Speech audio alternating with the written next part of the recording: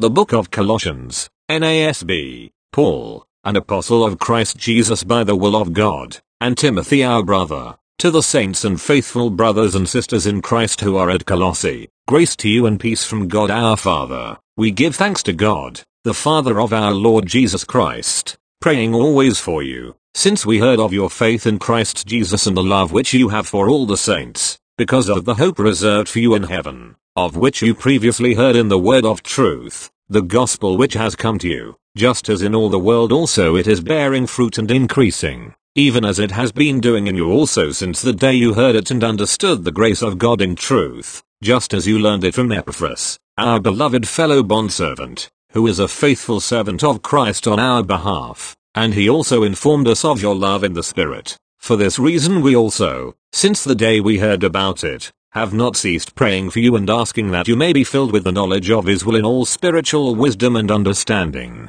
so that you will walk in a manner worthy of the Lord, to please him in all respects, bearing fruit in every good work and increasing in the knowledge of God, strengthened with all power, according to his glorious might, for the attaining of all perseverance and patience, joyously giving thanks to the Father, who has qualified us to share in the inheritance of the saints in light. For he rescued us from the domain of darkness, and transferred us to the kingdom of his beloved Son, in whom we have redemption, the forgiveness of sins. He is the image of the invisible God, the firstborn of all creation, for by him all things were created, both in the heavens and on earth, visible and invisible, whether thrones, or dominions, or rulers, or authorities, all things have been created through him and for him. He is before all things, and in him all things hold together. He is also the head of the body, the church, and he is the beginning, the firstborn from the dead, so that he himself will come to have first place in everything.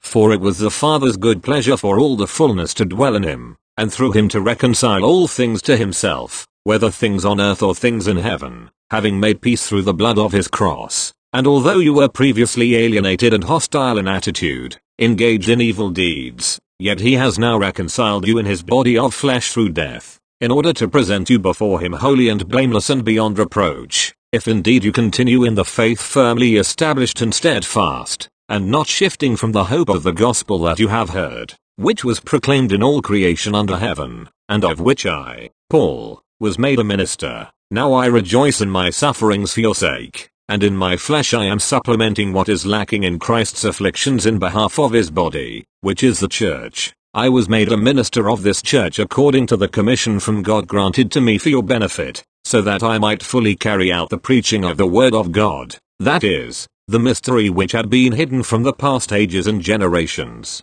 but now has been revealed to his saints, to whom God willed to make known what the wealth of the glory of this mystery among the Gentiles is, the mystery that is Christ in you, the hope of glory. We proclaim him, admonishing every person and teaching every person with all wisdom, so that we may present every person complete in Christ. For this purpose I also labor, striving according to his power which works mightily within me. For I want you to know how great a struggle I have in your behalf and for those who are at Laodicea, and for all those who have not personally seen my face, that their hearts may be encouraged, having been knit together in love, and that they would attain to all the wealth that comes from the full assurance of understanding, resulting in a true knowledge of God's mystery, that is, Christ himself, in whom are hidden all the treasures of wisdom and knowledge. I say this so that no one will deceive you with persuasive arguments. For even though I am absent in body, I am nevertheless with you in spirit, rejoicing to see your orderly manner and the stability of your faith in Christ. Therefore, as you have received Christ Jesus the Lord, so walk in him, having been firmly rooted and now being built up in him and established in your faith, just as you were instructed, and overflowing with gratitude. See to it that there is no one who takes you captive through philosophy and empty deception in accordance with human tradition, in accordance with the elementary principles of the world, rather than in accordance with Christ. For in him all the fullness of deity dwells in bodily form, and in him you have been made complete, and he is the head over every ruler and authority, and in him you were also circumcised with a circumcision performed without hands, in the removal of the body of the flesh by the circumcision of Christ, having been buried with him in baptism, in which you were also raised with him through faith in the working of God, who raised him from the dead. And when you were dead in your wrongdoings and the uncircumcision of your flesh, He made you alive together with him, having forgiven us all our wrongdoings, having cancelled the certificate of debt consisting of decrees against us, which was hostile to us,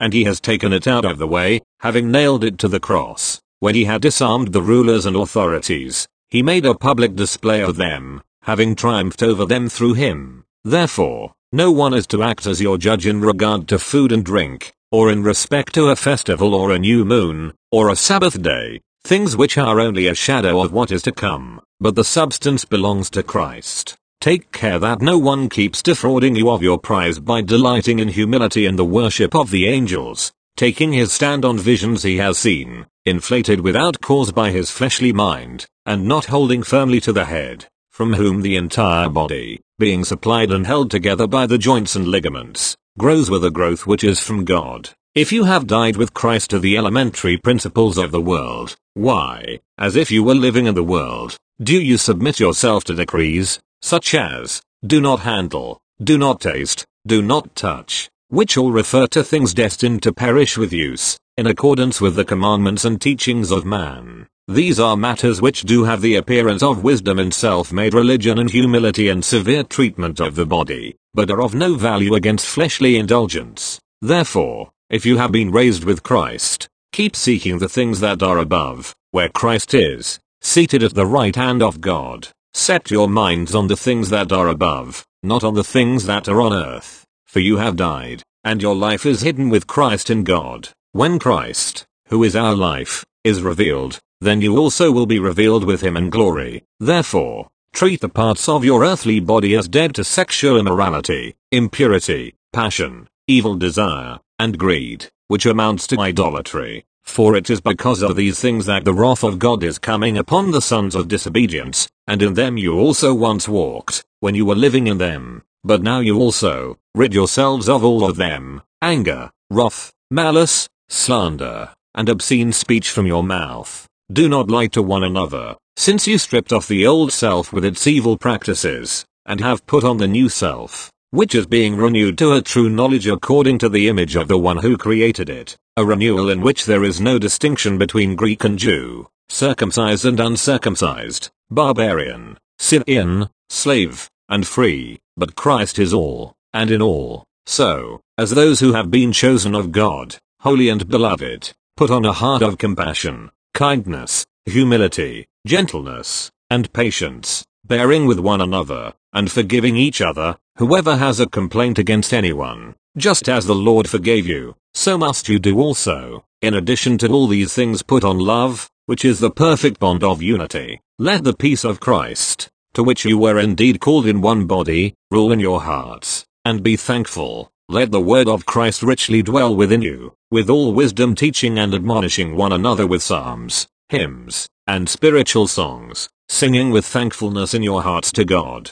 Whatever you do in word or deed, do everything in the name of the Lord Jesus, giving thanks through him to God the Father. Wives, be subject to your husbands, as is fitting in the Lord. Husbands, love your wives and do not become bitter against them. Children, obey your parents in everything, for this is pleasing to the Lord. Fathers, do not antagonize your children, so that they will not become discouraged. Slaves, obey those who are your human masters in everything, not with eye service, as people pleasers, but with sincerity of heart, fearing the Lord. Whatever you do, do your work heartily, as for the Lord and not for people, knowing that it is from the Lord that you will receive the reward of the inheritance. It is the Lord Christ whom you serve. For the one who does wrong will receive the consequences of the wrong which he has done, and that without partiality. Masters, grant your slaves justice and fairness, knowing that you also have a master in heaven. Devote yourselves to prayer,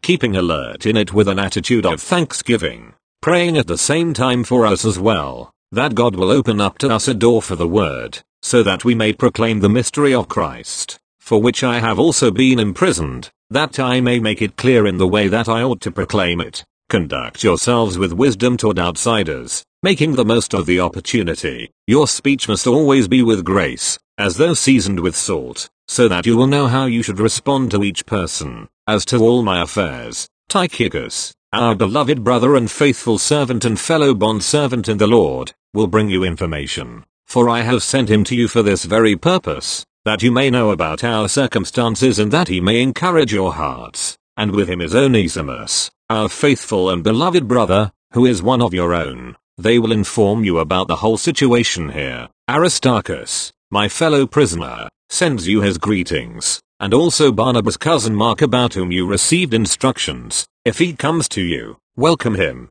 and also Jesus, who is called Justus. These are the only fellow workers for the kingdom of God who are from the circumcision, and they have proved to be an encouragement to me. Epaphras, who is one of your own, a bondservant of Christ Jesus, sends you his greetings, always striving earnestly for you in his prayers, that you may stand mature and fully assured in all the will of God. For I testify for him that he has a deep concern for you and for those who are in Laodicea and Hierapolis. Luke, the beloved physician, sends you his greetings, and Demas does also. Greet the brothers and sisters who are in Laodicea and also Nympha and the church that is in her house. When this letter is read among you, have it also read in the church of the Laodiceans. And you, for your part, read my letter that is coming from Laodicea. Tell Archippus, see to the ministry which you have received in the Lord, so that you may fulfill it. I, Paul, write this greeting with my own hand. Remember my imprisonment. Grace be with you.